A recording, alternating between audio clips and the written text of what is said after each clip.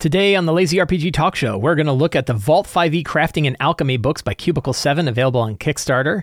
We're going to talk about making lore optional, an excellent blog article I read. I'm going to highlight 3 really killer YouTube videos that came out this past week from Bob Baldur and Kelsey Dion and Baron DeRop and Tegan J. All on YouTube with links and a little bit of discussion of that. Our big topic today is going to be tips that we can pick up for our tabletop role-playing game from Baldur's Gate 3. Now that I've run a lot of Baldur's Gate 3, what are some tips that I can offer that I have kind of come to me from playing Baldur's Gate 3? And we're going to cover more questions from the January 2024 Patreon Q&A. I'm Mike Shea, your pal from Sly Flourish, here to talk about all things in tabletop role-playing games. This show is brought to you by the patrons of Sly Flourish. Patrons get access to all kinds of awesome features: the City of Arches sourcebook, Uncovered Secrets Volume 1 and 2, a dedicated Discord server, the monthly Q&A, a whole bunch of tools to help you run your games. You get tons and tons of stuff for a very low price for becoming a patron of Sly Flourish, and patrons help me put on shows like this. Patrons, thank you so much.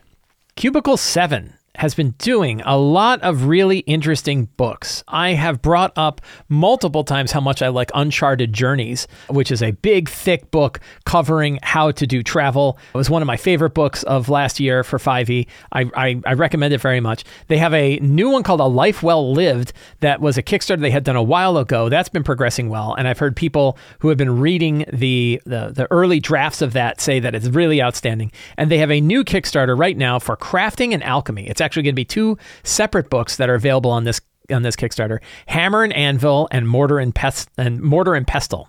Hammer and Anvil is about making weapons and armor and other kinds of weaponsmith and stuff like that. And the Mortar and Pestle is about alchemy and potion brewing and other such things like that. So 2 whole systems for handling that. I really like, I don't know who at Cubicle 7 is making the decisions about what kind of products they put out. And I will say that neither of these subjects are completely unique, that both of them, there have been a fair number of products that have come out about building magic items or systems for building magic items and systems for handling alchemy and brewing and stuff like that. And some of them are very good. So it is not a untouched area, but I do like how Cubicle 7 is essentially aiming for areas to expand 5th edition that go beyond what we typically find with things like monster books and setting source books and things like that, that they're really aiming for a wide range of different things. And I think that they are running these experiments with them.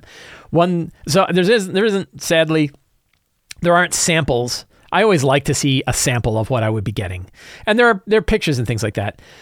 I would really love to have a few pages just to get an idea of the kinds of things that I would have here. But I have seen the other work that Cubicle 7 does. I know we know that they can produce. We know that they make books. It's a little interesting that Hammer and Anvil and Mortar and Pestle, that this Kickstarter is coming out before they have fulfilled the other one. But we've seen a lot of progress on the Life Well Lived Kickstarter. I did back the PDF versions of these. I want to kind of see them in digital before I'm like unwilling to commit to having space on my tables for them. And I have other books that are like these that I'm also not using. So the big question of like whether or not these are areas that I want to dive deep into. But if you're interested in high quality 5e material with excellent art, excellent design from Kickstarter, check out Cubicle 7's Crafting and Alchemy, Vault 5e Crafting and Alchemy books, available on Kickstarter now. You can find a link to this Kickstarter in the show notes. I read a really awesome article called Make Your Lore Optional by PhD20. It's at the blog phd20.com. Once again, you can find a link to this article in the notes. And this hit on a really interesting idea for me, really interesting thought. And he brings up in the article the Elder Scrolls and Skyrim and how you can find little bits of lore all throughout that game, either examining scrolls and stuff like that, finding elements on the walls. And anybody who's been playing like fantasy role-playing games knows about this kind of lore. I'm going to be talking a lot about Baldur's Gate 3 in a little bit. And in the Baldur's Gate 3 game, they do it primarily through like scrolls and notes and books. And they're all pretty quick to read. Like they're all small text. You can kind of open it up and you can read the book and sort of learn a thing. I think in Baldur's Gate 3, there's such rich lore for the Forgotten Realms and the Sword Coast and all the gods and all the stuff that's going on, that those books can really help you out. And they're also small enough to digest that you can read them pretty quickly. That said, like I skip a lot of the books because I'm like, I'm busy. I'm in the middle of stuff. I don't want to read a book about the gods right now. I got cultists that are about to attack me. And that's the kind of premise behind this article, which is that not all of your lore needs to be mandatory, that you don't want to drop your lore in and force people to read it. Again, like you can play Baldur's Gate 3 just fine and not read all of those books. You'll pick up what you need to pick up in order to get the quest. You'll understand more about what's going on. There's some really interesting like character-based things about like relationships between characters that you wouldn't pick up. Baldur's Gate definitely has the like you kill a dude and they have a note to, a guy has a note to his mom on him, and now you feel bad because you're like, oh, or like two cultists one cultist that's in love with another cultist writing a love letter to them. Or yesterday I saw one where it's like you read one thing that was the tally sheet for who's been winning this dice game that they've been playing, and one guy has been dominating, and then when you kill that guy you look and he's got a book about how to cheat at dice games on him. Really fun connections like that you can pick up that you miss if you don't look at that stuff. However, it's not mandatory. So what do you do? One thing I love about this article is it's short. Look how short his article is. Like I can read that in an email. He has an email newsletter, by the way. If you go to .com and you click on it, there is you can subscribe right here to subscribe to his newsletter. And I immediately did because it was really cool. And he knows how to write in brief. He knows how to keep things focused. So how do we create optional lore in our TTRPG? Because it's kind of different. We don't sort of drop a ton of material in our game and the players are just like throwing in a bag and ignoring it. Instead, like we are having this direct connection with our players all the time. So we can kind of tell when lore is sticky or when it's not. And it's a different way of thinking about how to make lore optional in our TTRPG than it is if we were writing a game or even writing a supplement for a TTRPG, for example. And that's in how we push it. Now, I, of course, always go back to secrets and clues because it's my thing and I think it really works. And I'm always like, oh yeah, that's like secrets and clues. And I'm probably stuck in my little rut on that. But I feel like that's a good way to test out lore. That not on top of all of the other advantages of secrets and clues, where you can sort of, have 10 pieces of information the characters might discover about any aspect of the game, whether it's lore, whether it's history, whether it's character plot or NPC plots or other things that are going on.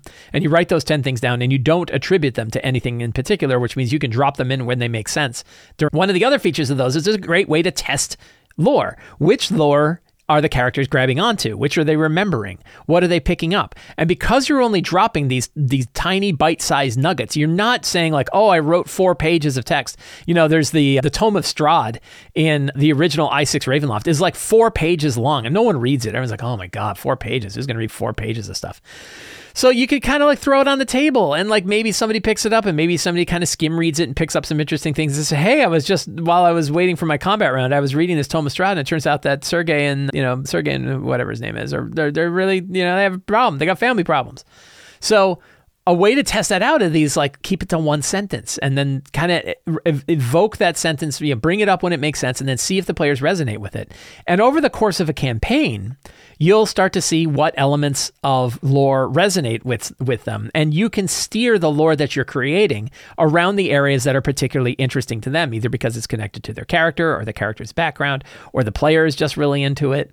All of those kinds of things that you can sort of grab on and go with that we can do in our TTRPGs that we can't do in computer games because the computer doesn't know which lore I'm interested in. It can't really figure out that I like one thing over another. So, but we DMs can. There's a really interesting story too. I read it a long time ago and I don't think I could find the article for it, but it was about Valve and how they were testing the lore of Portal 2. That Portal 2 had this kind of big overarching story, but they wanted to make sure that the story was something that the players were able to pick up. And what they did is they kept testing it over and over again. They would do this during play testing. They would have people play the game for a while. They'd have stuff go on, and then they'd stop and kind of ask them, "Why do you think that this is going on?" Or "What do you think the connection is between this person and this person?" And they would answer. And what they kept recognizing was that they were putting out way more lore than the players were actually picking up on. And this gets into my whole idea that players are only picking up half of what you're throwing out there. So in that same way, we can test things. We can ask them. This is one of the benefits of asking the players to summarize the game is that the stuff they summarize is the stuff that they remembered. And now you're hearing it from them. And then you know, what do I need to reinforce? What can I safely throw away? What didn't matter? What's a misconception that they picked up on? There's lots of different ways that we can sort of get that feedback. So one of the neat things that we can do with our tabletop role-playing games that's different than what computer games do as far as making lore optional is we can be in this constant feedback loop of handing out small pieces of lore through things like secrets and clues, asking them at the beginning of a game to kind of summarize what happened, watching what resonates, steering, and then coming up with new secrets as we go. It means that sometimes we will take entire lines of lore and throw it away because nobody cares. It means that some bits of lore we're going to reinforce over and over again because we want to make sure they really got it. It gives us lots of, I guess that's not really optional if you're doing that, but it gives us lots of opportunity to test and continually test the lore of our game to see what's resonating with the players. So I thought this was a really fantastic article, making your lore optional by PhD20. You can find a link to the original article in the show notes. Really, really neat idea, and one that I found very thought-provoking. I want to highlight 3 YouTube videos that I watched this past week that I really loved. I thought they were really excellent videos, and I thought it was worth highlighting some of them. In some cases, I don't think they need much of highlighting from me, but I still want to bring attention to them because I think they were just such outstanding examples of the kinds of videos that really make the TTRPG community better. The first one is Bob World Builder. He did a video on 15 RPGs that he played in 2023 with descriptions of these different RPGs, including the 5e Basic Rules, Shadow Dark, Dungeon Crawl Classics, X Crawl Classics, Index Card Role-Playing, Deathbringer RPG, DC-20, Daggerheart, Cairn, Easy D6, Skate Wizards, Goons and Ghosts, Candela Obscura, Avatar Legends, and the Cypher System. Really, I mean, I'm spoiling, but it's in his notes, so it's not that big of a spoiler. But it's such an outstanding video that talks about all of these games, what makes them interesting, what makes them unique. And I think that when it comes to just seeing how wide the TTRPG industry is and the hobby is and all of these different kind of RPGs, it really is good. And it made me go and look at like RPGs that I haven't looked at in a while that I have, and maybe go look at other ones and go, man, I maybe want to pick that one up, or I definitely want to try it. Boy, I would sure love to try as many RPGs as he tried in this past year. I have only tried like 2 or 3. He did 15 different RPGs. Really, really outstanding video, and I highly recommend it. I love Bob World Builder's channel. I don't know if it is my favorite. It's really good. It's a really, really awesome YouTube show. He's such a positive guy. He clearly loves this industry so much. He works really, really hard on his videos, and it really shows. It's outstanding. So check out Bob World Builder and check out Top 15 RPGs that can save you time. I tried 15 RPGs. Oh, he tried 15 RPGs to save us the time of playing them all. On the other hand, it made me want to play them all. So it didn't really save me time. Thanks for that, Bob. Now I got to play 15 RPGs. Really good video, though. The next one, Kelsey Dion and Baron DeRopp of their respective YouTube channels had an awesome hour and 51-minute talk deconstructing and rebuilding RPG design, but talking in particular about what went behind the design and the construction of the Shadow Dark RPG. It is a really, really outstanding conversation. 2 really awesome people, very, very smart people, talking about the construction of Shadow Dark RPG and what it meant. Again, a very positive conversation, not bashing anything, recognizing recognizing what the community is. I haven't even finished it yet. I'm an hour into it, but in that hour, I've learned so much about Shadow Dark, but a lot about TTRPG design in general, particularly like the balance and the thought about old school games. Really, really good video, and I highly recommend it. I've been listening to it in like 15, 20-minute chunks here and there while doing other things, and I really enjoyed it. So check out Deconstructing and Rebuilding RPG Design. It's hosted on the Dungeon Masterpiece YouTube channel, Baron DeRopp's channel, and involves Baron DeRopp and Kelsey Dion, the creator of Shadow Dark RPG, talking about their designs. Really, really awesome video. And the third video I saw yesterday, this was recommended on the Sly Flourish Discord server, which you can get by becoming a patron of Sly Flourish. And that was Tegan J of Tegan J Gaming, who has a video called A Defense of Dungeons & Dragons D&D 5e.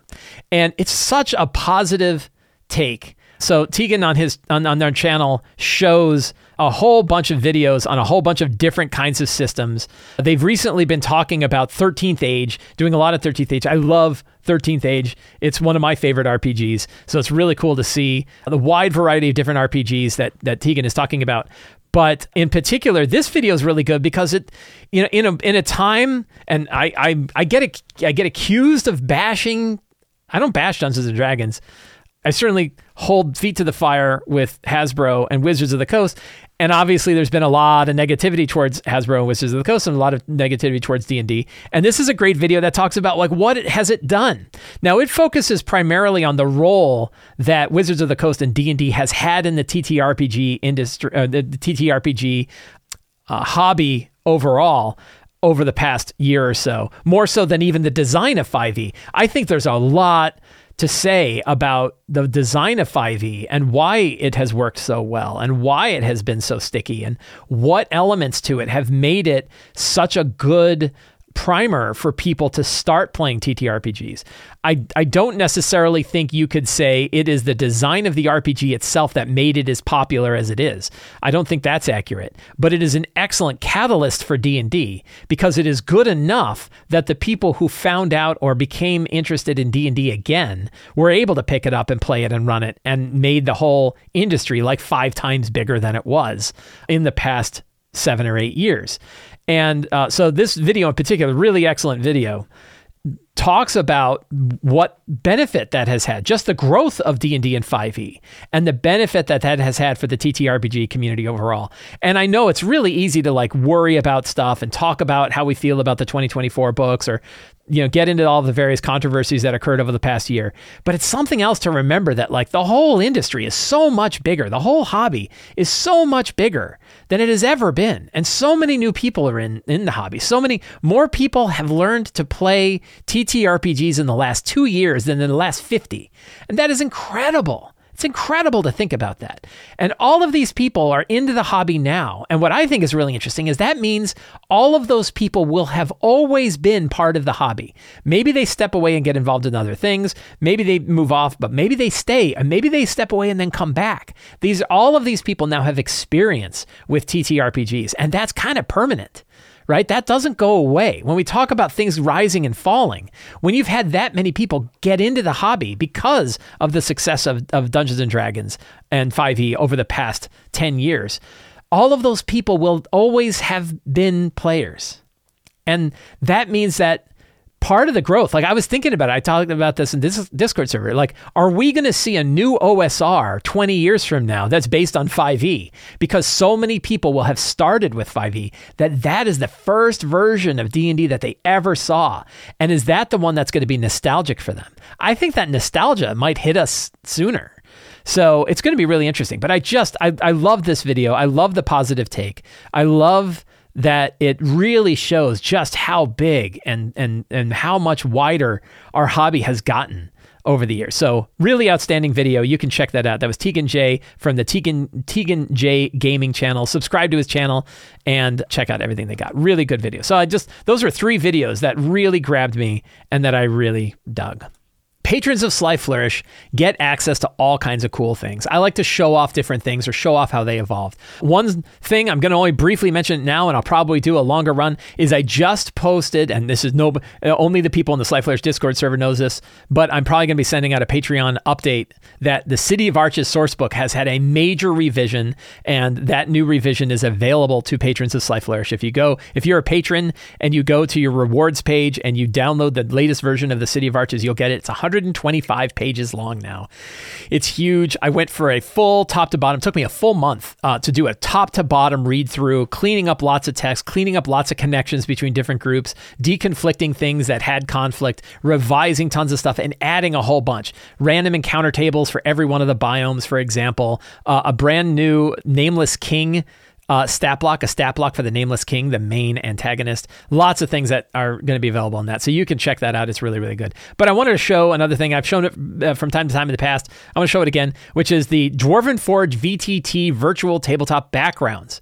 So this is an idea that I had started probably a year or so ago, and I've been adding new entries to this as we go. It's again, as a patron of Sly Flourish, you can find this on your Patreon rewards page. There's a Dwarven Forge VTT backdrop link. You click that, it takes you to a photo album that has transparent PNGs of backgrounds of setups that I have built in Dwarven Forge that you can use as virtual tabletop, isometric virtual tabletop backgrounds in your VTT of choice. The best way to use these, I find, is to remove the grid from your, remove grid and remove grid snapping. And that way tokens can kind of freely move around them. And even though they're isometric, they still look really well. This is an example of one. I haven't even used this in my game yet. I made this one and haven't used it in my game. So what I do is whenever I build a Dwarven Forge setup, not every time, but almost every time that I build a Dwarven Forge setup for my home game, I put a white background behind it. I put it up. I take a picture with my phone. I can use space age technology to turn it into a transparent image, and then I post it to this. So I'm usually posting a couple times a month, new updates could get put in. Here's like an underground well. I know it's got a white background. The white background actually disappears when you use the transparent PNG version. I think it does. I don't know why that one it doesn't look transparent. Here's a crazy old ruin. Oh, these are all ones from Star Song Tower. So if you've played the Star Song Tower free adventure from Ruins of the Grendelroot, I have a whole series of Dwarven Forge backdrops specifically designed to run with Star Song Tower. So I thought that was kind of neat. I ran this for a bunch of new players and it was really neat. So there's a whole bunch of these virtual tabletop backgrounds, all different kinds of things that you can see. Bridges over strange chasms. This is like a little sacrificial bridge. All kinds of, here's some big overland places, like a great big overland area with old ruins, creepy altars, lots of stuff that you can use. So a fun way to get some of the joy of Dwarven Forge without having to actually buy all the Dwarven Forge and can use them virtually in your game. Dwarven Forge, the fine folks of Dwarven Forge gave me permission to be able to do this kind of thing. They said it was something that they would love to do but never had the time. So kind of a neat way. These are all ones that I've used for my Empire of the Ghouls campaign. Neat way to get some additional use for your virtual tabletops. Baldur's Gate 3. Baldur's Gate 3 has taken the video game world by storm, and thus Dungeons & Dragons has taken the video game world by storm. And I have to say, I don't think ever have I played a video game that better captured the fun of Dungeons & Dragons for me. I have played Dungeons & Dragons video games back to the Pool of Radiance Gold Box game made by SSI back in the 80s. That was actually the first time I touched D&D was through that video game. And I have to wonder how many new people are going to just learn about D&D from Baldur's Gate 3 and then realize that that is the kind of game that they can play at the game table as well. I hope a lot, because it was an outstanding game. It was Game of the Year. It was Game of the Year by far. I don't know anybody who said, oh, no, that's not the Game of the Year, this other game. They're like, no, Baldur's Gate 3 is going to win Game of the Year. And it really did. They spent a long time making this game. I have now played through Baldur's Gate 3 twice. I'm right at the end of my second playthrough. I've learned a whole lot about the game, and I have a lot of tips that I think are valuable tips that we can keep in mind for our tabletop role-playing game. Now, of course, you may have other tips that you think matter a lot more. Please feel free to email me or send me, put a comment up talking about what things you learned from Baldur's Gate 3 that you feel like you or others could bring to your tabletop game. But I sat down and thought, what are some elements to Baldur's Gate 3 that I think teach me something about tabletop role-playing games? And so we're going to talk about those right now. An interesting one is the default to DC 10. Many times throughout Baldur's Gate 3, you will come to various areas in disarming traps or opening doors or opening chests or everything like that. And you'll find common DC 10. It doesn't matter how powerful your characters are. It doesn't matter which character is doing it. You'll see a default to DC 10. Mike Merles, who just recently started up a Patreon, talked about the idea that DC 10 should become the medium DC for 5e. And he has some good arguments for this case. That you can, that if you consider characters proficient, you want them to succeed about 2/3 of the time. And to do that, that means DC 10 should probably become the default. And you can see this in Baldur's Gate 3, where you can definitely see how often DC 10 is used throughout the entire game. And that leads to the other one, which is you can see where DCs don't scale with the characters.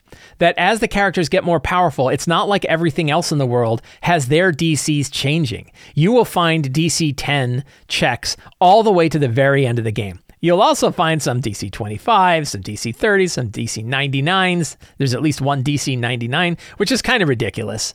I don't know why they bother with a DC 99, particularly because there's one where you're like rolling a whole series of checks that keep getting worse and worse, and you're burning all your inspiration on them. And then you realize, I guess I was not ever going to succeed anyway, so why'd you do that to me? But you'll notice that the DCs don't scale. They scale with the challenge. They scale with the level of the difficulty of the thing you're trying to do, not with the fact that you might have, Asteron with a crazy high trap thing. So that is definitely something I learned. So one thing that I'm going to add here is you don't have to have them roll all the time. And don't have them roll like over and over again. So I had an area recently, and this happens in Baldur's Gate 3 in a few areas, where you walk in and the places are super heavily trapped. And you have to disarm like 12 traps in a row. But you have a guy that's like plus 12 on trap detect. Or plus 12 on disarm traps. And the traps all have DCs of 10. And you're like, you're only going to fail on a 1. Are you really going to make me roll over and over and over again until I roll a 1 just to see if I set something off? And by the way, I also have 4 inspiration points, which I can use at any time, which means even if I roll a 1, I'm going to roll again, which means the odds are so that why are you even bothering to having me roll? Now, this is one area where we have an advantage as a tabletop RPG GM. We can tell when it's getting boring, and we can say, with your tremendous skill, you're able to successfully disarm all of the traps in this room.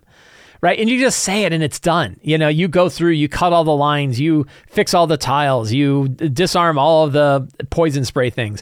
Instead of having you constantly roll for checks, you can just say that they do it. And that's something that I wish Baldur's Gate 3 had, sort of a passive disarm check that, could even have a little message that says, Asteron successfully disarms a trap, right? Like, just do it because we're going to do it. Do it in the background instead of constantly requiring rolls.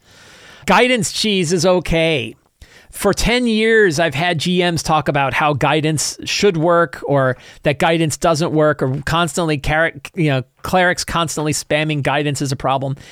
It's fine. Let them use guidance. It's okay. Let them know that they can use guidance. It's only an extra D4. It lets multiple players get involved in a situation. There's lots of times where guidance, the way that guidance works is just fine and fun.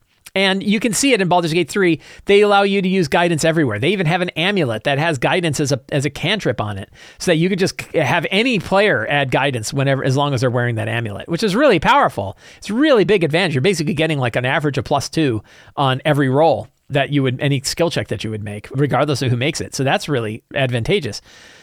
But it's fine. Like, don't feel like guidance is overpowered. You can actually see how they work it and recognize that it's in there. So one way you can actually speed up your game, similar to the way that Baldur's Gate 3 does it, is you stack up all of your defenses and you just sort of add them when you know they're going to be added.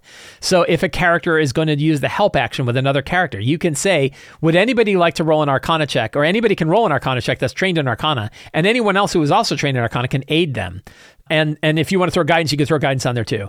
And then just go straight to the roll. So you can skip all of this kind of conversation and get right down to what they're going to do. And that works just fine. So guidance cheese is fine. Character optimization is totally fine, as long as you're playing a video game. I have said now a couple of times, I've been power gaming my way through my second playthrough of Baldur's Gate 3, and I've been trying a bunch of different builds. My main character is a monk, and I've been totally like adding more and more damage to his unarmed strikes until now he does an average of 33 damage per punch, and he can do 4 punches around, and then if he's hastened, he can do 6. And I'm just destroying stuff. I'm just walking around and punching and destroying everything, and it's really fun. And I would totally kick myself out of any gaming group if I was to do that at my own actual tabletop game. So character optimization is really, really fun when you're playing a video game where there isn't a GM on the other side. It also can make the game pretty boring. The one advantage that I've had is I would respec characters. I would try a broken build for a while, see it do its awesome stuff, and then respec into a different one. So I have another character who I turned into a sharpshooting bowmaster guy, fighter, champion, archer, sharpshooter. And he also does like 25 damage a shot on the average and can fire 6 times a round with action surge or 9 times a round on a haste and an action surge. So that's tremendously powerful, right? He's just pouring arrows out. And his thing is he could do it from anywhere. So he could just shoot people, pop, pop, pop, pop, pop, pop, pop, and he's just destroying people. Really fun. And then I'm like, okay, that was fun. I'm going to put that guy away and I'm going to take out my other character who's optimized around Great Weapon Master. And she's going to charge up and smash stuff with her sword. And that's been really fun. Character op is totally cool in a video game. In fact, my hope is that people who are really interested in the character optimization features of D&D do that in the video game and don't do it at the home game, because character optimization can be really, really boring for people, for other players, and for the GM at a home game. So maybe keep your character optimization stuff to video games and focus on the story and the character in your home games. Character-driven stories really matter. You can see the arcs that all of the NPCs have, all of your main characters have in Baldur's Gate 3. You can watch the arcs that they have. It behooves us to keep tracks of these kinds of arcs for the characters in our TTRPGs. What are the arcs that they've got? What are sort of the ways that they've changed over time? How do we know? Ask them. Campfire stories. Tell us about where you've come from, where you've been, where you think you're going. Tell about what your hopes and dreams are for the future. What are your character's goals? What kind of new mechanical options are you excited about? Again, with character optimization. Ask them. Think about their character arc. Think about things you can drop in that promote their character. Their character. If there are interesting sub-quests or sub-dungeons that can focus on a character, that could be a really fun way to spotlight one particular character for one part of the game. Don't make them huge. Make sure that they're interesting enough to everybody else that they're worth going through, but you can still have them kind of arc around one particular character. That sort of thing is really fun. Baldur's Gate 3 does a great job with this, and that's something we can definitely pick up on and do in our own game. Here's a good tip. Lots of monsters are far more dangerous than great big single monsters. All throughout Baldur's Gate 3, and anytime you face a really challenging battle, they're riddled with dudes. They have lots and lots and lots of dudes. Sometimes too many dudes. Sometimes you're fighting too many guys at once. But every boss always has other monsters with it. Sometimes you'll fight a really powerful boss that animates other people around it so that you always have to worry about these other things. Almost every battle of consequence is against multiple creatures. Even when you're facing really big ones, the big ones have multiple creatures. If you played Baldur's Gate 3, you know that this is the case, all the way to the very end, where you have like 9 dudes casting magic missile on you all the time. So this is a really good tip for strong boss fights. We talk about this in Forge of Foes. It's a really good tip to pick up on. Particularly, you don't have to worry about it really until you start to go to like 5th level and above in 5th edition D&D. But lots of monsters are way more dangerous than a single monster. Action economy matters, focus matters. Single creatures are just at a significant disadvantage compared to multiple creatures in many ways, not just action economy, but in many ways. Just attention. The focus of attention is different when you have lots of creatures. So if you want to make a challenging fight, add more monsters. Likewise, you'll notice that many of the boss monsters in Baldur's Gate 3 have tons of hit points. There was one particular monster that I fought early on in the Underdark. I'm not going to say any Baldur's Gate 3 spoilers, but a very notable monster. A very notable monster that you face in the Underdark. And I looked at it and I was like, holy cow, that thing has a ton of hit points. And I was like, let me get my monster manual out. And I looked at the monster manual. It doesn't have nearly that many hit points in the monster manual. The developers of Baldur's Gate 3 recognize that, particularly for big single monsters, that they need tons of hit points. And it's like, I fought a creature that had 666 hit points at level 11 or 12. I saw big monsters that had 400 hit points. I saw creatures with 200 hit points as early as 5th level. So definitely some creatures, more hit points are often needed for a creature to be able to survive, particularly with a well-optimized group that really knows what they're doing. Hit points are still key. Now, of course, in a TTRPG, we can tune this as we go. We can change things on behind the scenes. So you can decide, like, is this battle getting boring? Well, let's cut those hit points down. And that way you don't have a battle that takes too long. But likewise, if you feel like a boss is going to be getting a lot of attention, you might want to give him some more hit points, because hit points really matter. Terrain features. One of the things about the tactical combat nature of Baldur's Gate 3 is it really shows you what a tactical D&D game can look like. And terrain can be really, really a strong way to challenge characters. it could also be a real slog. It can be really annoying too. And it's a careful balance between an interesting layout that challenges the characters and one that's just a boring slog. It's a really, really thin line. And while it's kind of neat to have sort of archers up in the rafters shooting down on characters below, if the players don't have ways to deal with that and they have to spend 12 rounds finding a ladder to go climb up there to go punch the dude, that could be annoying. And one interesting thing between 2 playthroughs of Baldur's Gate 3 was that I focused a lot on mobility in my second playthrough. I picked characters that had Longstrider that could be castable as a ritual so that all my characters had extra movement, like 50% extra movement for the whole game, because it's so much nicer to be able to run up and get to things. And does it remove some of the challenge? Yeah, but boy, it just speeds things up and it makes things easier. Every character of mine has some way to either gate or Misty Step or Dimension Door so that I can get to those rafters and get up there and shove people down. Lots of different ways to get mobility. When I didn't have that mobility, it was really tedious running around a lot. So keep that in mind. If you're building environments, make sure you build environments that don't just challenge the characters, but also give advantages to the characters at different times. Give them the opportunity to go up in the rafters and shoot down on the bad guys. Give them the chance to use elements of terrain to their advantage, which does happen in Baldur's Gate 3. But you really want to think about that and be careful of using terrain as a real slog. This is something we've talked about in a lot of different books. I've talked about in Forge of Foes. That you want to make sure that terrain is exciting and interesting and challenging and not boring and not tedious. So something to be careful of and something that you can see a lot in Baldur's Gate 3. Spells on magic items are awesome. I have heard criticism, particularly from designers of the old days, who say like the spell on a stick is kind of boring. The idea that you get a sword and the sword has some spell attached seems really unique and novel, but really that's boring design work, and you should be better at designing stuff. And I disagree, particularly because we're not designing professional. I think that's true for professional magic items, or if you're publishing in a book, that'd be one thing. But I think like when you're making magic items for the characters at your table, the idea of combining spell effects with magic items is super, super powerful, super interesting, very exciting for players, really lets players expand out in their characters in the areas that they might not be able to get to.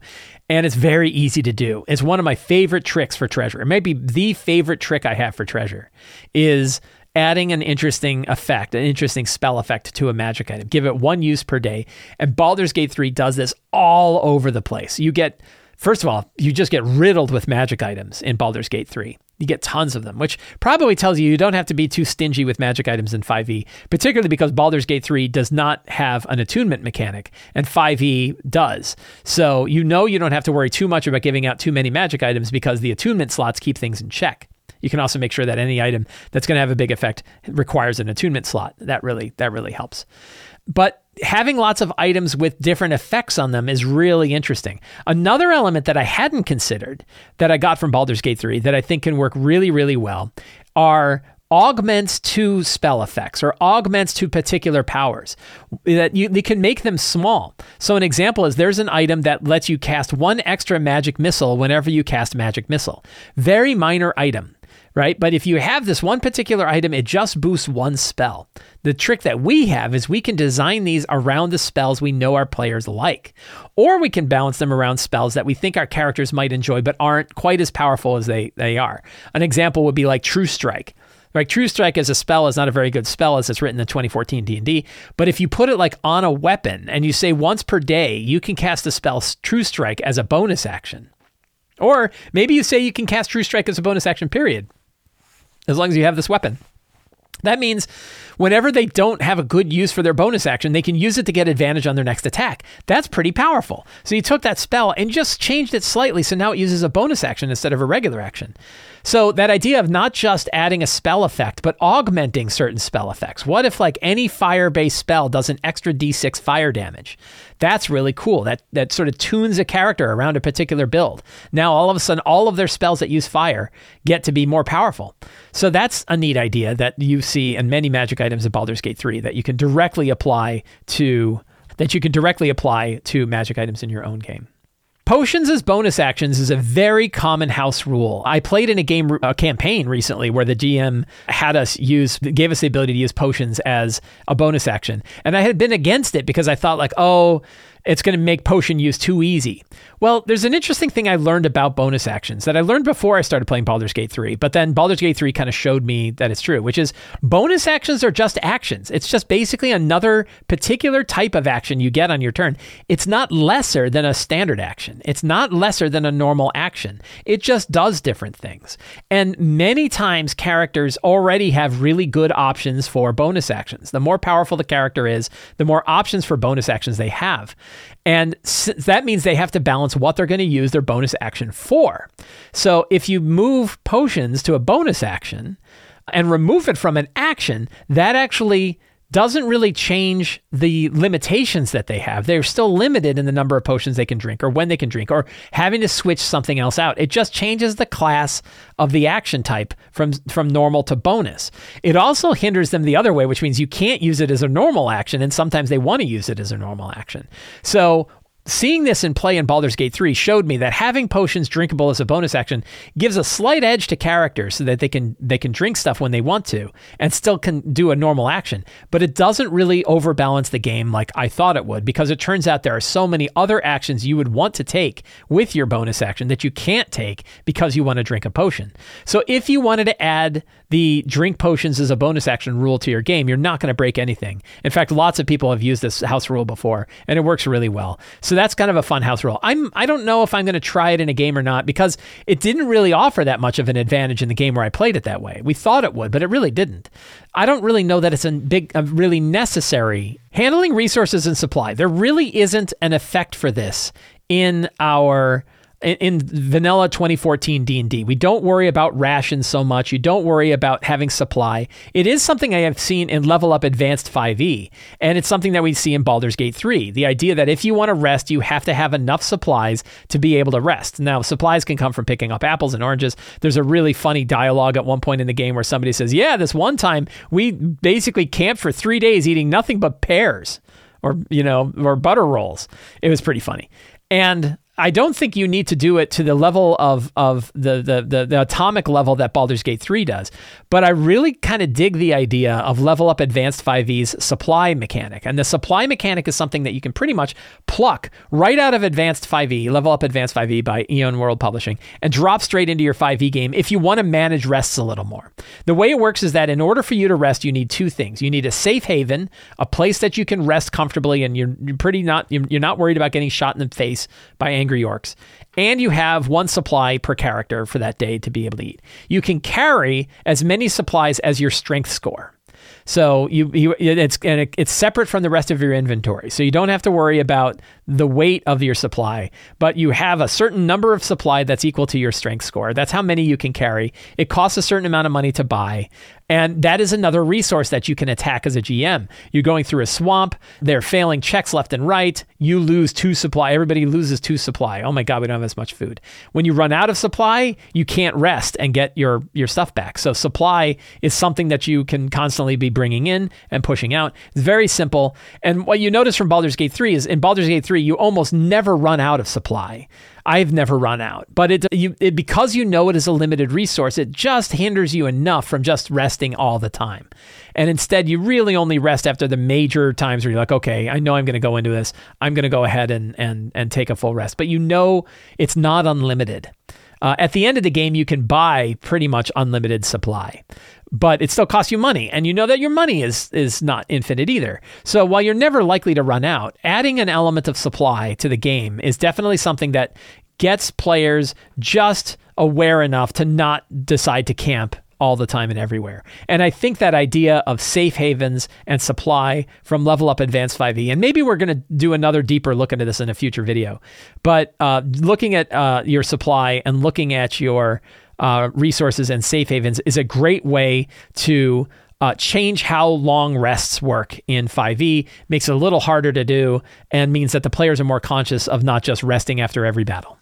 So those are just a few of the tips that I have picked up from my playthrough of Baldur's Gate 3. I'm really interested to hear what other elements of Baldur's Gate 3 you might have found that you think change how you look at tabletop role-playing games. Fascinating game, and it's fascinating to watch the overlap of both this super popular video game and this hobby that we all love. Let's look at some questions from the 2024 Patreon Q&A. Every month on the Sly Flourish Patreon, I put up a new Q&A thread.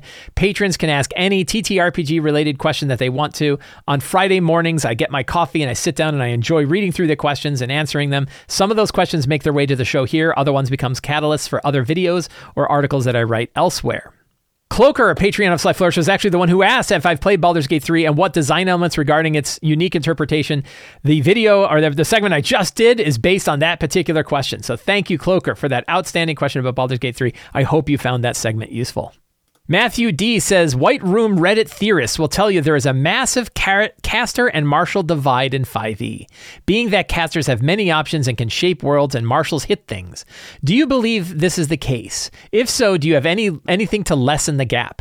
It's actually interesting. We just had a patron of Sly Flourish come onto the Patreon, the Patreon Discord server and say the exact opposite. Fighters have this huge advantage over martial casters because they can spike so much damage and they don't have to rest and stuff like that. I don't really believe, I don't want to say I don't believe it's true. I mean, you feel how you feel. People feel how they feel. I don't feel like there is a big divide between casters and martial characters one way or the other. I think they do very different things. They have a very different effect on the game itself. And they're effective at different parts of the games. And again, you can kind of see this in Baldur's Gate 3. If I'm going to pick on Baldur's Gate 3 again, in Baldur's Gate 3, I have martial characters that are just dominating the battlefield. So in battle, I think martials are actually stronger than casters are. Casters can kind of do more stuff, but that's kind of part of that balance. And of course, balance is a tricky thing. There really isn't balance. To me, the big question is, am I seeing players who are directly avoiding certain classes and instead favoring other classes? And the answer is no, I'm really not. That I see players playing all different kinds of characters of all different classes and subclasses, and they always are interested in trying new things. They will definitely find that certain builds are more effective at certain things than others, but my players have always been enjoying the characters that they have, and rarely have I seen somebody completely respec a character to a whole different class or something like that.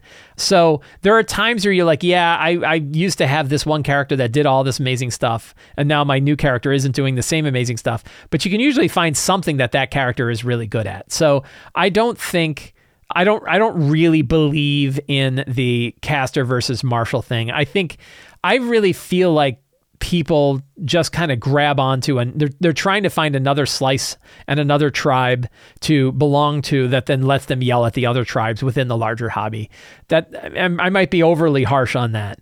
And, we've seen some 2024 differences, and we're seeing some of the other RPGs. For example, Level Up Advanced 5e has a whole ton of new options for melee character classes that are as rich and as vibrant as what spellcasters have for spells. So this is another one where other 5e publishers can solve a lot of these problems, and probably have solved a lot of these problems if you're willing to bring in the material from those other systems. Another trick is, if you do feel like one group or the other is sort of lagging behind the rest, you can give them tailored magic items that boost the thing that they're good at, that make them continue to shine in a different way than what other characters do.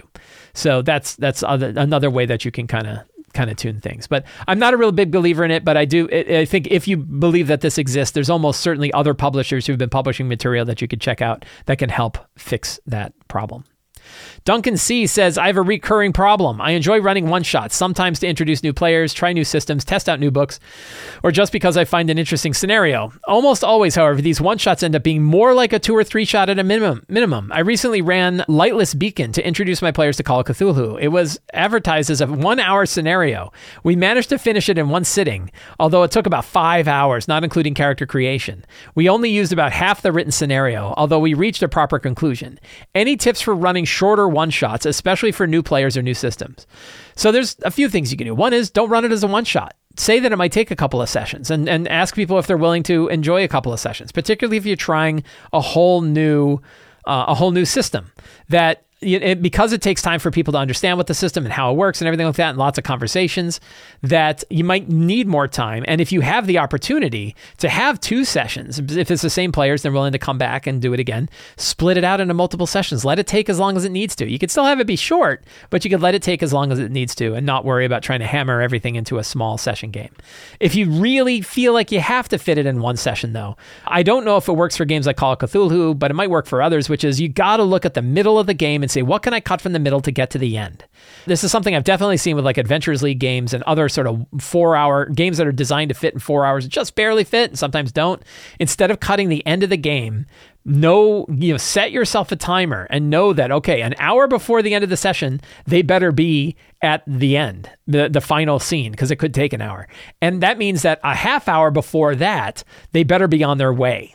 So you can give yourself sort of an hour and a half warning and say, okay, whatever they're doing at the hour and a half mark, they're wrapping up and then I'm moving them forward to the end because that's where it needs to go. And a lot of time that means just cutting scenes out of the middle of the game that are boring.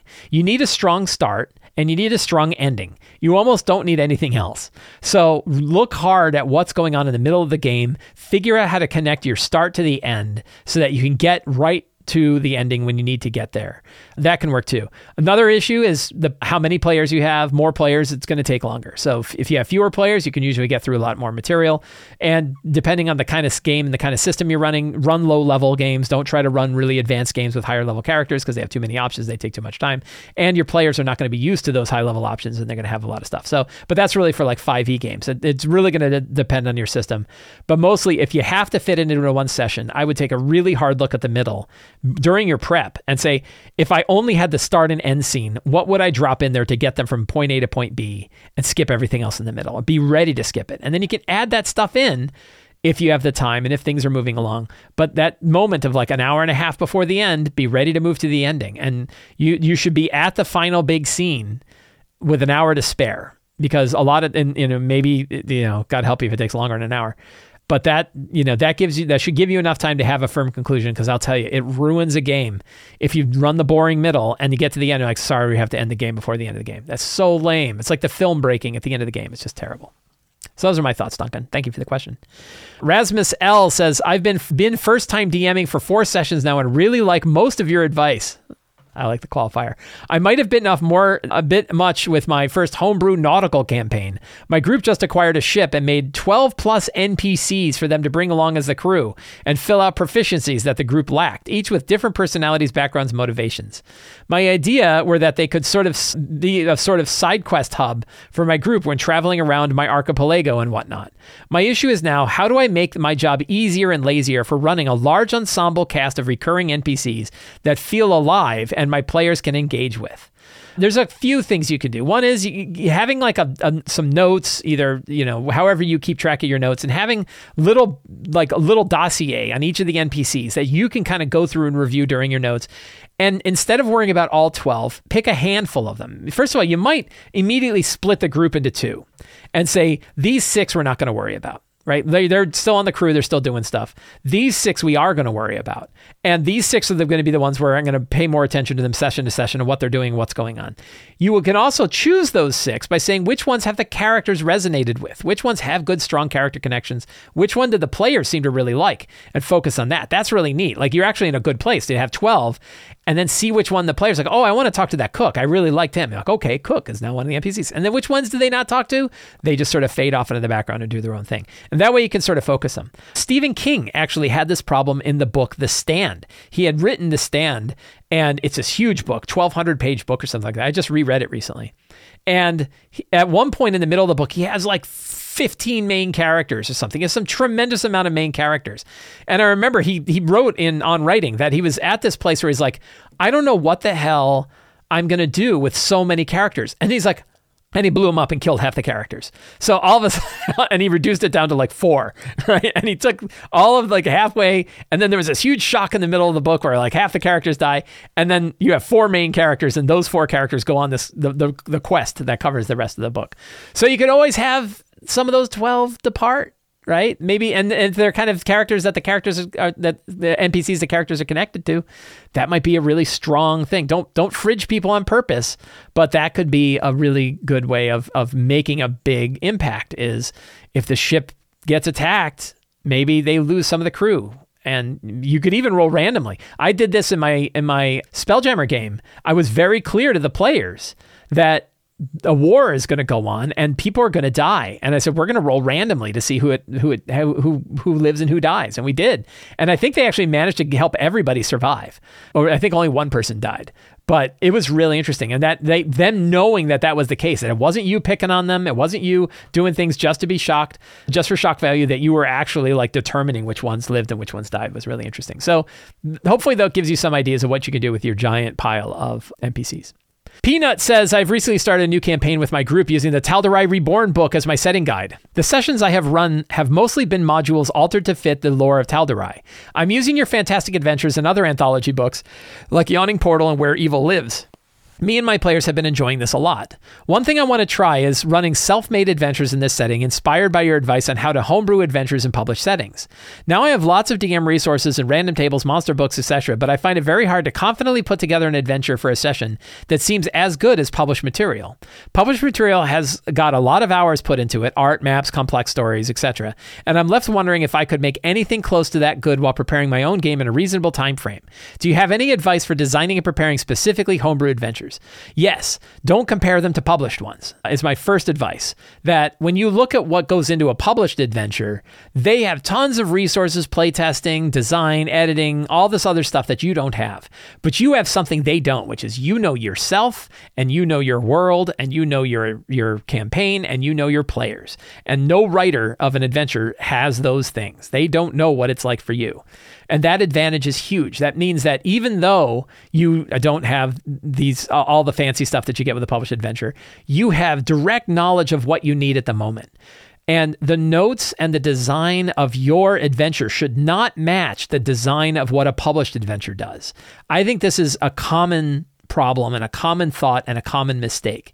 Your notes can be very brief with just the material you need, written as scratchy and as poorly as you want to help you run the adventure. Because when you think about what goes into writing an adventure, I'm not there to write an adventure for myself. I'm there to write an adventure, for a published adventure, for you to use at your game, which means I'm trying to design it for you to help you run your game.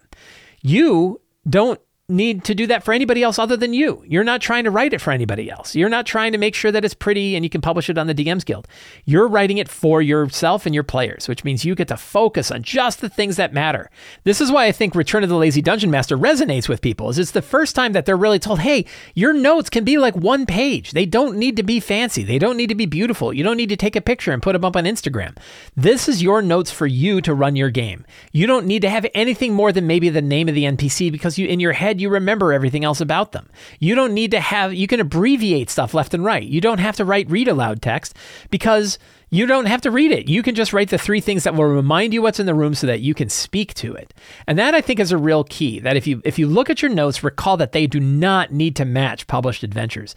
And it's a very common thing that I don't think new DMs get to hear enough. My understanding is the new 2024 D&D Dungeon Master's Guide is going to have notes like this. It's going to show you what notes are like for a campaign that you're building yourself. And I think that could be very valuable. But you can look at the examples in Return of the Lazy Dungeon Master as well, of the kinds of things that are there that are intended to help you remember what you need and improvise the game that you can run at the table. So yeah, the big number one thing is do not try to compare your stuff with published stuff. Now, where you get a real value, here's a real trick though. You can steal all the stuff from those published adventures and just rewrite the adventure around them. So you can use maps and rewrite the room descriptions. You can take NPC art and change the NPC name. You can take all of the expensive part of those published adventures and strip them down and use them with your own material for your game, for your story, for your campaign, for your players. And that's a really powerful thing to do. And you can do that at any degree, down from I'm just going to take one picture from one piece of art that I like, all the way through that you're going to run most of the adventure the way it is, but you're going to strip out all the NPCs and change them with NPCs that matter to the characters. So that's where like published material really offers a lot of value, is that it includes a lot of that very expensive stuff that you can't make. You can't get Mike Schley to make a map for you, right? It would cost you a ton. You can't get the art director and all of the artists that have ever done all of the artwork for Descent into Avernus. But if you're running an adventure in hell, and you don't even need to follow anything else in the book, but you can use all the artwork from Descent into Avernus and all the maps and then rewrite them around what you want to write. And it's a really powerful thing to do. So that way you can get the benefit of all of the time that went into those published adventures, but you get to write it around your own.